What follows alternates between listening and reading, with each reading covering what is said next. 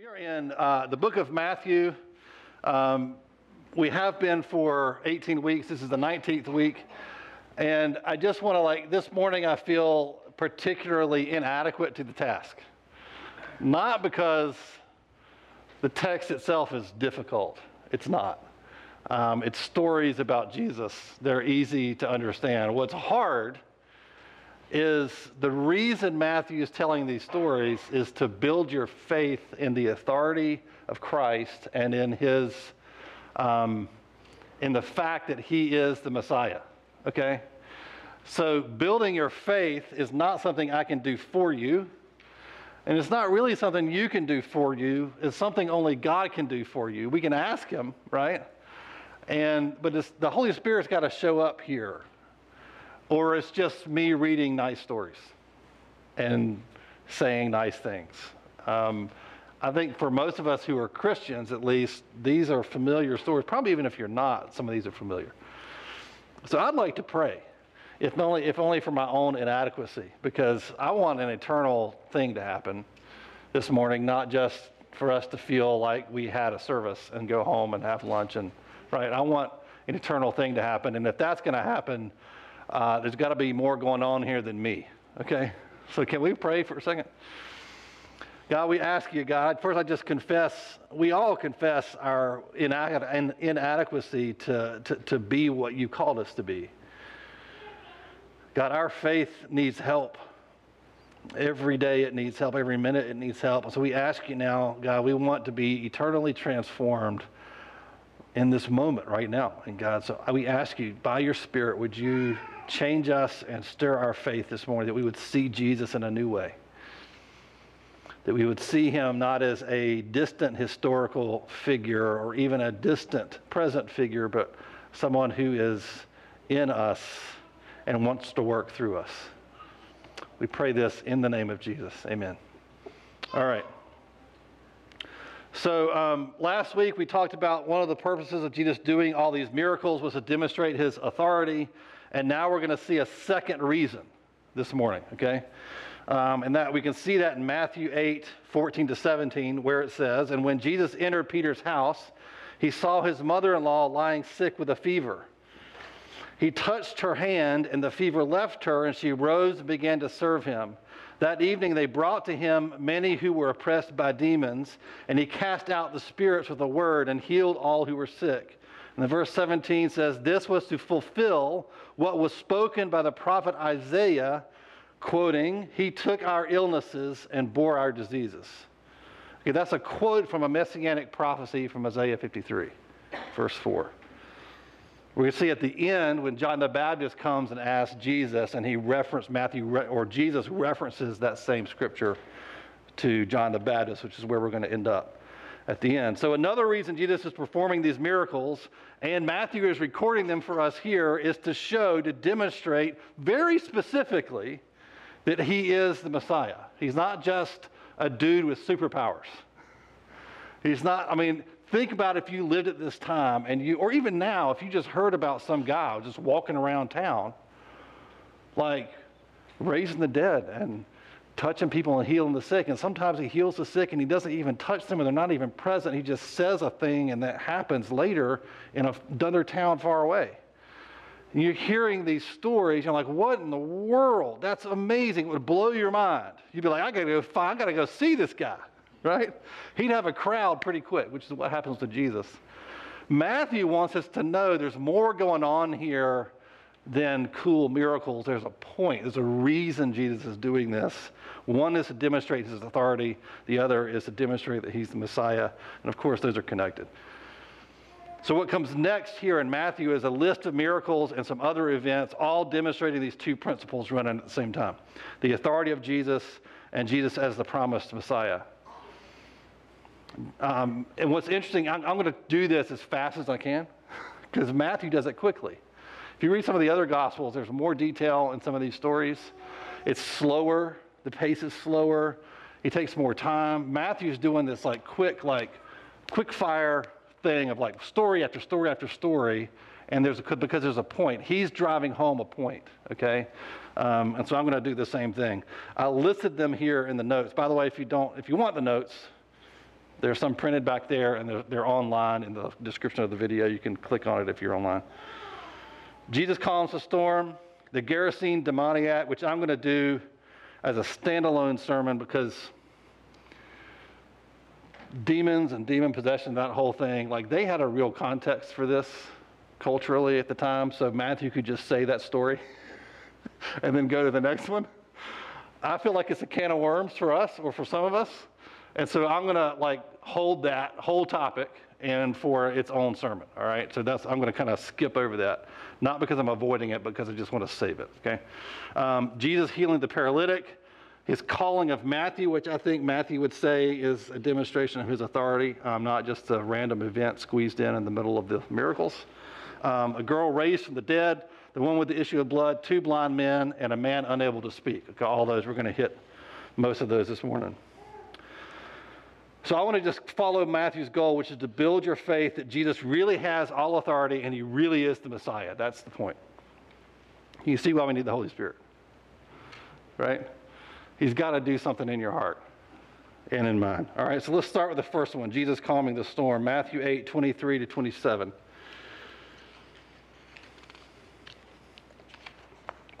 And when he got into the boat, his disciples followed. There arose a great storm on the sea so that the boat was being swamped by the waves, but he was asleep, which is my favorite. Man, what a sleeper. So calm. Verse 25, and they went and woke him, saying, "Save us, Lord, we are perishing." I mean, are you ever perishing if the creator of the universe is in the boat with you? Verse 26, and he said to them, "Why are you afraid, O you of little faith?" Then he rose and rebuked the winds and the sea, and there was a great calm. And the men marveled, saying, here's the point, "What sort of man is this, that even the winds and the sea obey him?" He has power even over nature itself. So it's not just this storm, it's every storm. We just had a storm. I wrote these notes before we had the whole tornado thing this week. And I said, think about the last time you were in a bad storm where there was a hurricane or a tornado. Were you afraid? If you were, why? Think about it for a second. It's not a small thing. Why were you afraid? It's because you forgot who was in the storm with you and the authority that he has. You shouldn't be afraid of storms. Now, don't be stupid and run out and, like those people do, surf on the waves during hurricanes, and don't tempt God, right?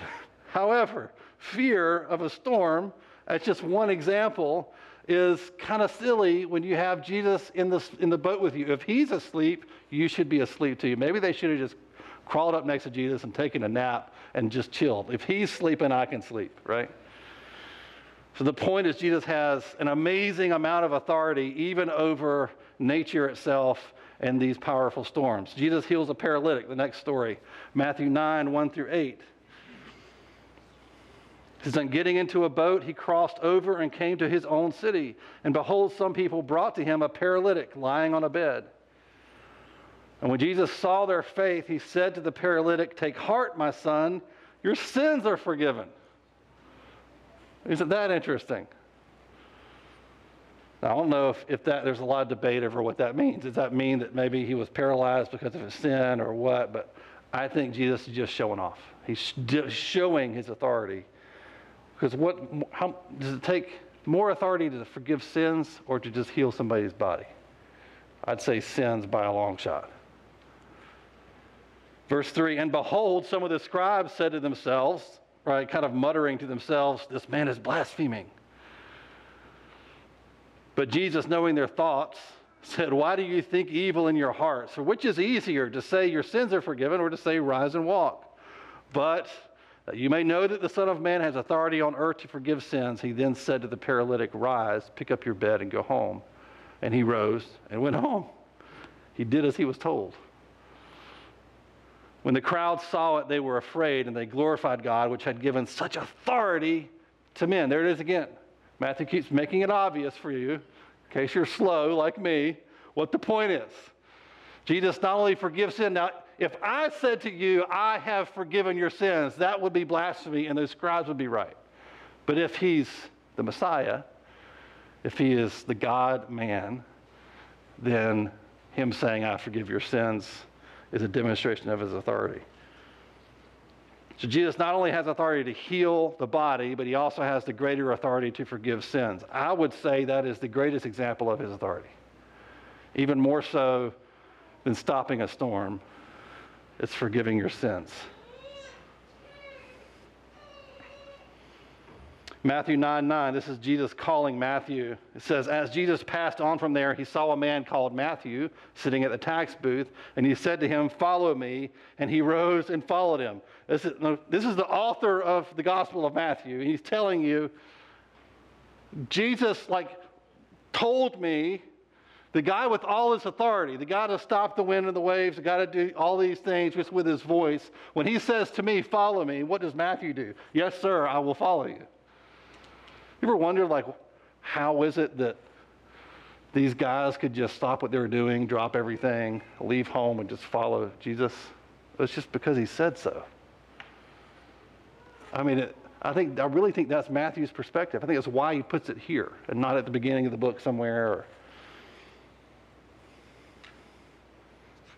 He just did it because Jesus has the authority to tell him, and he recognized it in that moment, and he said, yes, sir, let's go.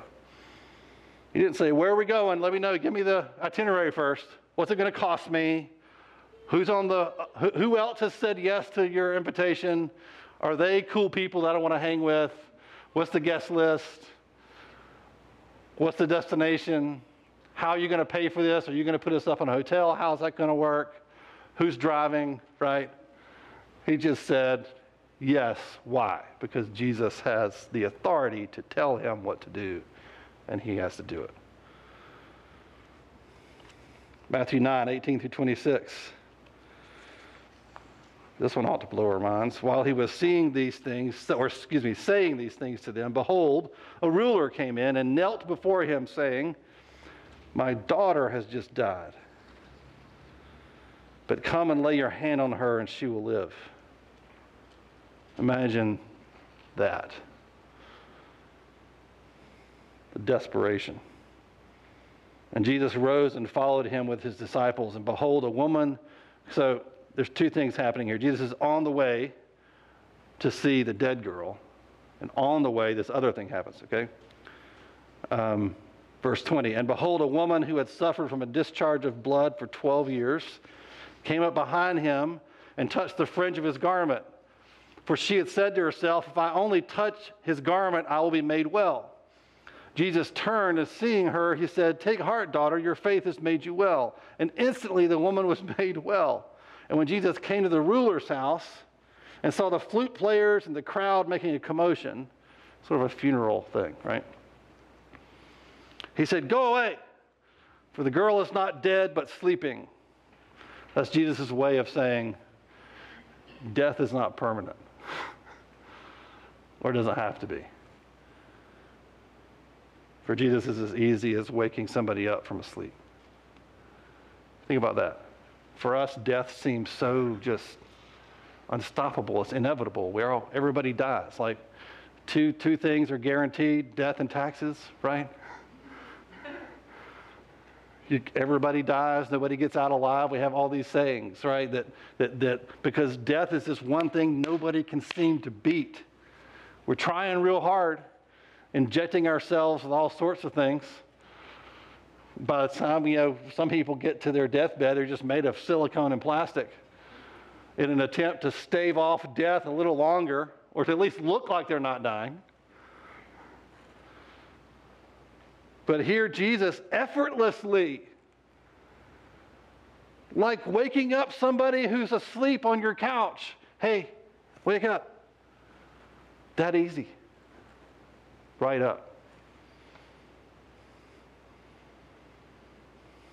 Note that the ruler had less faith in Jesus than the centurion did earlier, but he still believed Jesus had the authority to heal, and Jesus responded. Oh, ye of little faith. At least you still have it, right? The sick woman, which is the woman with the issue of blood we find in Luke, this more expanded version of that story, is healed by barely touching Jesus at all, simply affirming that she believes that he has the power and the authority to do it. With both of these stories, Matthew's focusing on the authority of Jesus as the Messiah, not so much the faith of the people, which is really cool. This is very important for us to see. I talked about this last week, so I'm not going to talk about it a lot this morning. If you missed last week, just go listen to it. But it's not about the strength or the power of your own faith or the amount of faith you have or the quality of your faith. It's who your faith is in. What about the two blind men? Matthew 9:27-31. And as Jesus passed on from there, two blind men followed him, crying aloud, "Have mercy on us, Son of David." And when he entered the house, the blind men came to him, and Jesus said to them, "Do you believe that I am able to do this?" There it is again. They said to him, "Yes, Lord." Then he touched their eyes, saying, "According to your faith be it done to you." And their eyes were open, and Jesus sternly warned them, "See that no one knows about it." But they went and spread his fame through all the district. I think one of the reasons Jesus would tell people, don't go tell people about this, is he was trying not to build a crowd. He didn't trust it.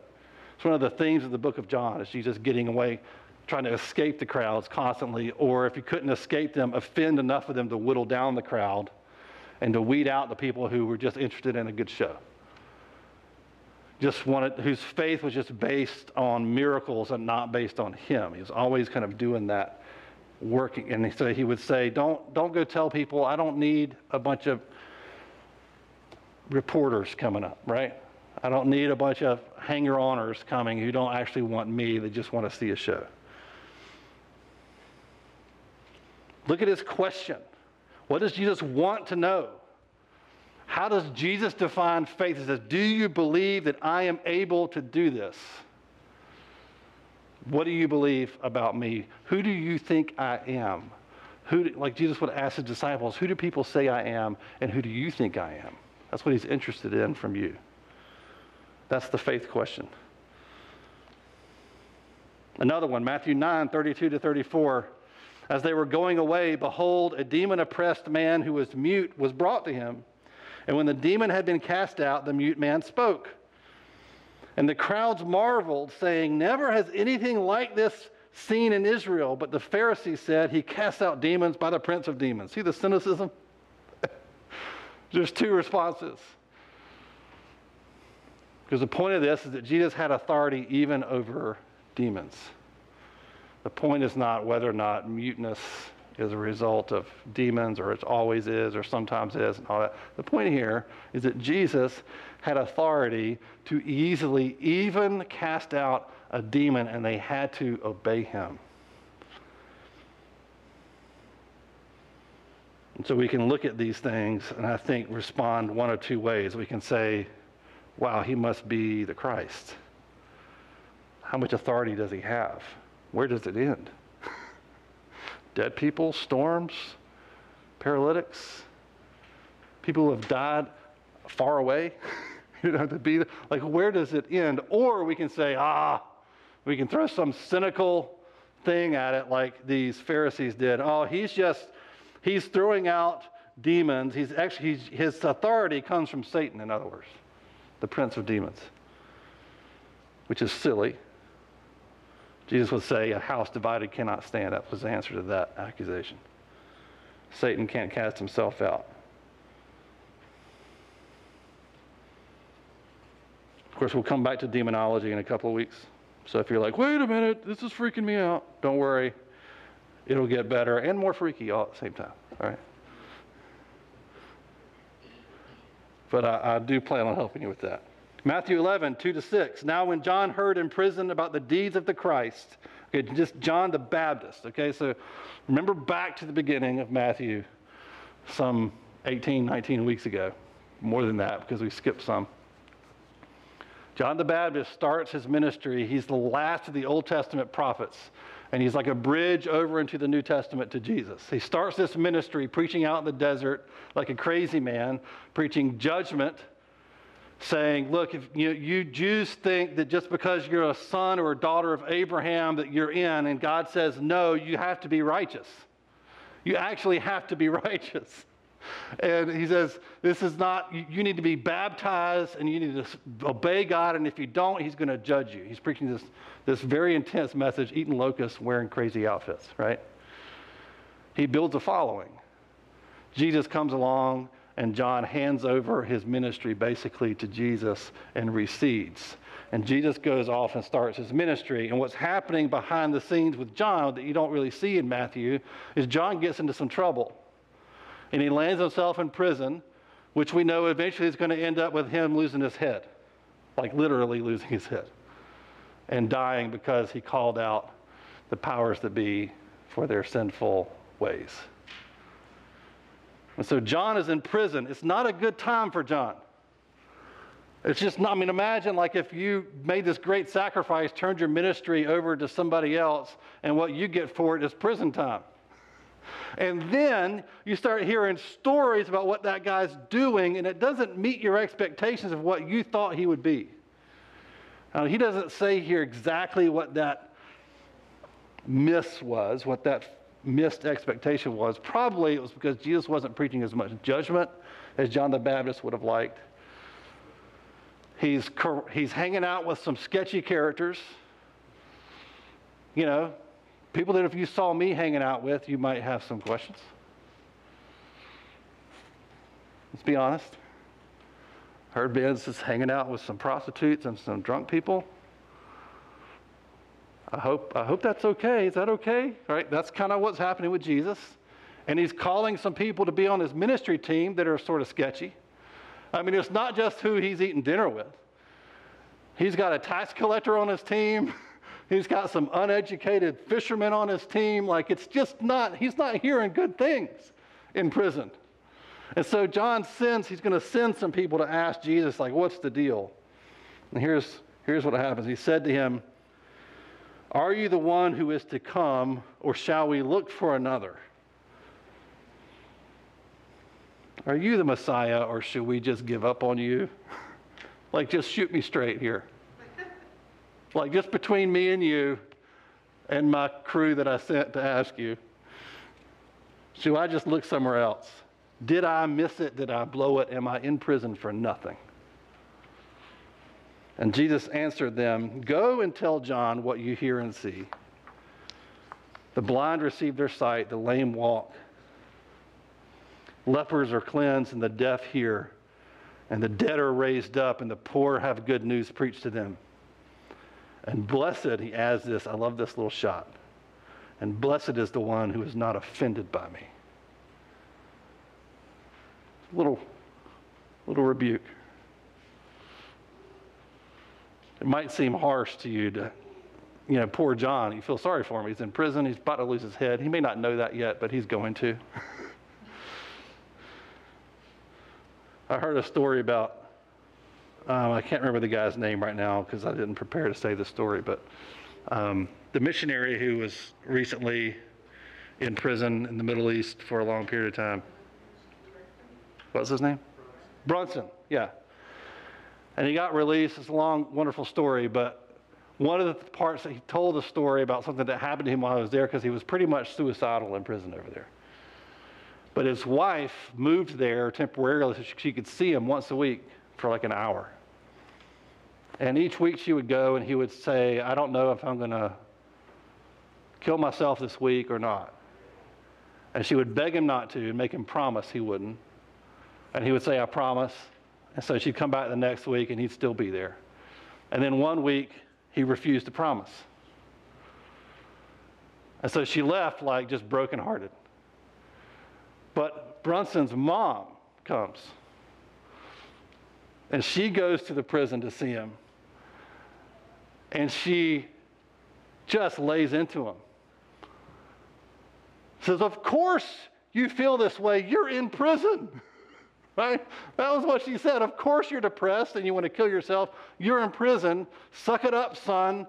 Stop doing this to your wife and family and just be faithful to God. And he said it just gave him this it had to be only from his mom, right? right? But it sort of gave him this shot of faith that really got him through the rest of his time there. I feel the same vibe here with Jesus saying to John, oh, and tell him I said, blessed is he who is not offended by me. But look at Jesus' response here in verse 5 is very specific. He says, the blind receive their sight, and the lame walk, lepers are cleansed, the deaf hear, and the dead are raised up, and the poor have good news preached to them. These are the signs of the Messiah prophesied by Isaiah. He points to the fulfillments of those signs. You can see those in Isaiah 35, 61:1, and you could possible allusions in 26 and 29, all through Isaiah, pointing to very specific prophetic promises that Isaiah promised that you'll know the Messiah by these signs. And Jesus has been going along doing these miracles not just randomly, not just like whoever asked, I'm going to do it, but in his mind, he's been going, I'm going to do each one of these things. And Matthew's been giving you a list, checking them off one at a time, one after another, saying, now what do you have to say? So when you ask Jesus, are you the one or not? He doesn't debate with you about philosophy. What he does, he says, look what I did. And we can now add to that list, he died and he raised himself from the dead and sent his Spirit as a sign of that and a seal on that. And there's John the Baptist going, I don't know, he's not who I expected. He's not acting like I thought he'd act. He's not being the hero I thought I wanted. He's not taking the throne. He's not kicking in heads and yelling at people on the street corner. He's not doing the things that I thought he would do. Instead, he's hanging out with people that I was preaching against. And he's doing things I'm not sure but then Jesus says, wait a minute, I may not be what you expected, but I am who was prophesied. And it's you who misinterpreted who I was supposed to be. I am being who I am supposed to be. Don't be offended by me. If you just don't get offended by me, I'll bless you. I mean, isn't that a pretty low bar of faith? Just don't be offended by me. Right? You don't even have to be like, yay, I'm so full of faith. No, just don't be offended by me when I don't do the things you think I should do, and I don't jump when you say jump, and I don't jump through the hoops you want me to jump through, and I don't act the way you want me to act, and I just do my thing and expect you to join me in my thing. Just don't be offended by that.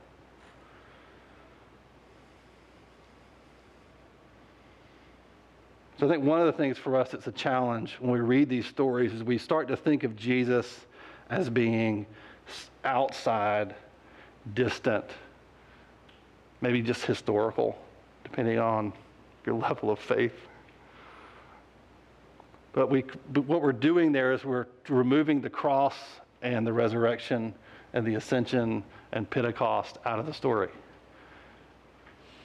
Because what happens between these stories and where we stand is a pretty big deal. Which is this Jesus we're reading about is not out there somewhere in history or even in your present. When you pray to Jesus, he's not sort of out there. Where is he? He's in your heart if you're a Christian. That's what happened at Pentecost. The Holy Spirit came and brought the presence of Christ and filled the church with this Jesus. This authority is hanging out in you. That's insane. Think about the authority we've been looking at. Think about the power we've been looking at. Power over the wind and the waves, over death itself, over the worst imaginable disease you can imagine, and he's living in you. You have been unified with Christ. That's what Paul said.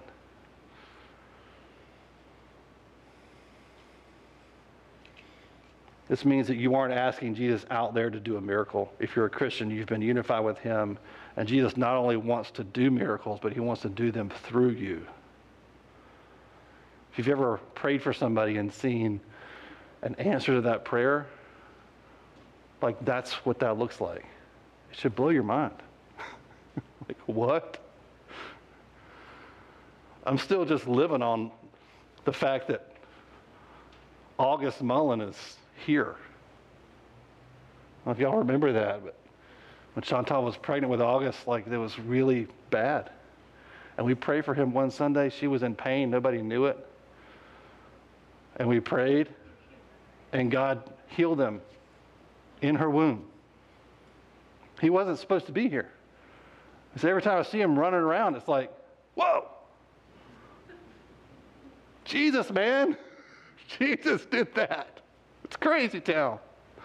And he used us lame-o people with zero faith, like a 0.1% faith, like the small little faith of a little faith of a little faith, saying these weak prayers. We weren't stomping around like, I declare and I claim right now, and blah, blah, blah, blah. One of the things I'll talk about when we talk about demons is it's not about how loud you yell. I've yelled myself hoarse before, and it's just foolishness. You know? It's the same thing with this. So if you're not a Christian, which I would say is the main target of Matthew here, is those who were, Jesus has now gone, and these stories are being told, and Matthew is saying, this guy was for real. I was there and I saw it. I was there and I saw these things, and they mean something more than just good stories. They are signs that he was and is the Messiah, right? When you get offended that Jesus isn't acting according to our expectation, he doesn't apologize. He doesn't kind of say, well, I'll meet you where you are and we can have a debate. All he does is say, this is who I am, and declares himself to you. And he declares himself to you with his own evidence, which is his own power, his own authority, his own miracles, his own death, his own resurrection. He points to those signs he's already performed, and then he asks you a question, right? The same question he asked these people in various forms and various ways. Do you believe that I am able to do these things? Yes or no? That's the important question. If yes, then we're on the way.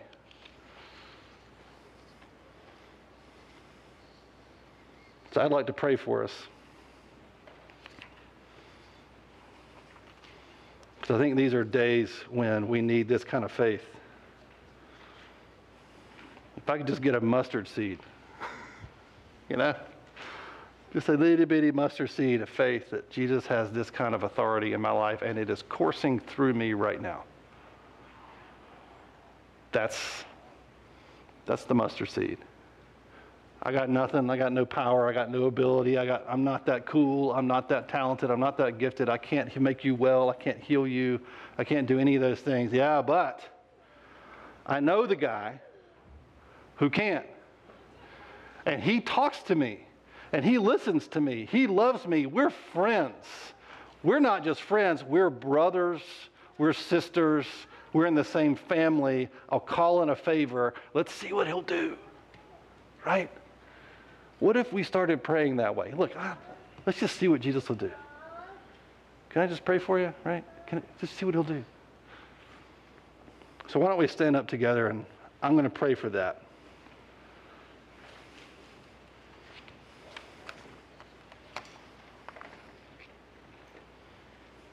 God, we confess to you right now that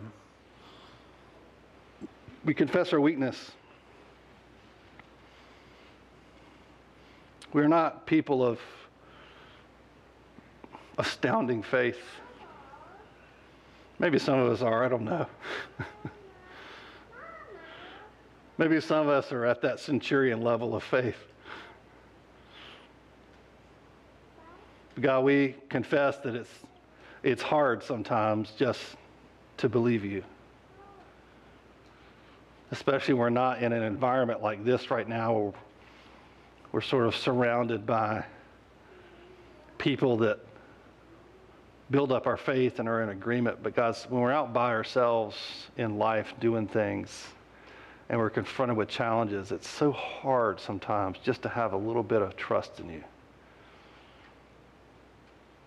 So God, I ask you, just as the disciples did, They prayed for their faith. God, we don't need faith in ourselves. We've learned better. God, we need faith in you, faith in your power and authority. God, we believe that you are the King, and you're the King of all kings. We believe that you are Jesus, the Christ, the Messiah. We believe that you are the Son of God, fully man and fully God, fully divine in every way. And you have all the divine attributes in yourself. We believe that and we trust that. And God, we believe that you have filled your church with your presence, your Spirit. And he is in us, and you are in us, and we are in you. God, I pray that you would transform the way we pray. You would transform the way we believe and the things we ask you for.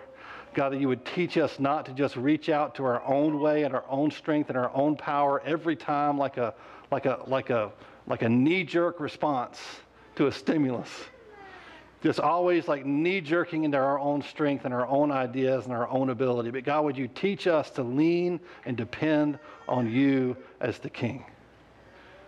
God, I pray for miracles in this church. Not just in this church, but through us in the world. The world needs to see something real. They need to see real authority, exercised with gentleness and grace and love. God, help us to be that in the world. God, I pray that when we see people with insurmountable problems, whether it's illnesses or fears or any other just problem that seems to be unsolvable by any other means, God, I pray that we would be the people who are able to say, hey, let's just see what Jesus will do. Can I pray for you? I just want to see what Jesus will do. God, let us be those kinds of people. Let us be that kind of church. So God, I pray that you give us a mustard seed of faith. It'd be nice to have more. God, it really would. It'd be nice to have just amazing, blazing hot faith. But God, I just ask you that we would, because you said a mustard seed is enough to move mountains, to move the biggest problem, the biggest thing. So God, that's what we ask you for. Would you grant us that this morning by your Spirit, every one of us? Amen. All right. Love you guys bunches. Hope you're doing great. We'll see you next week.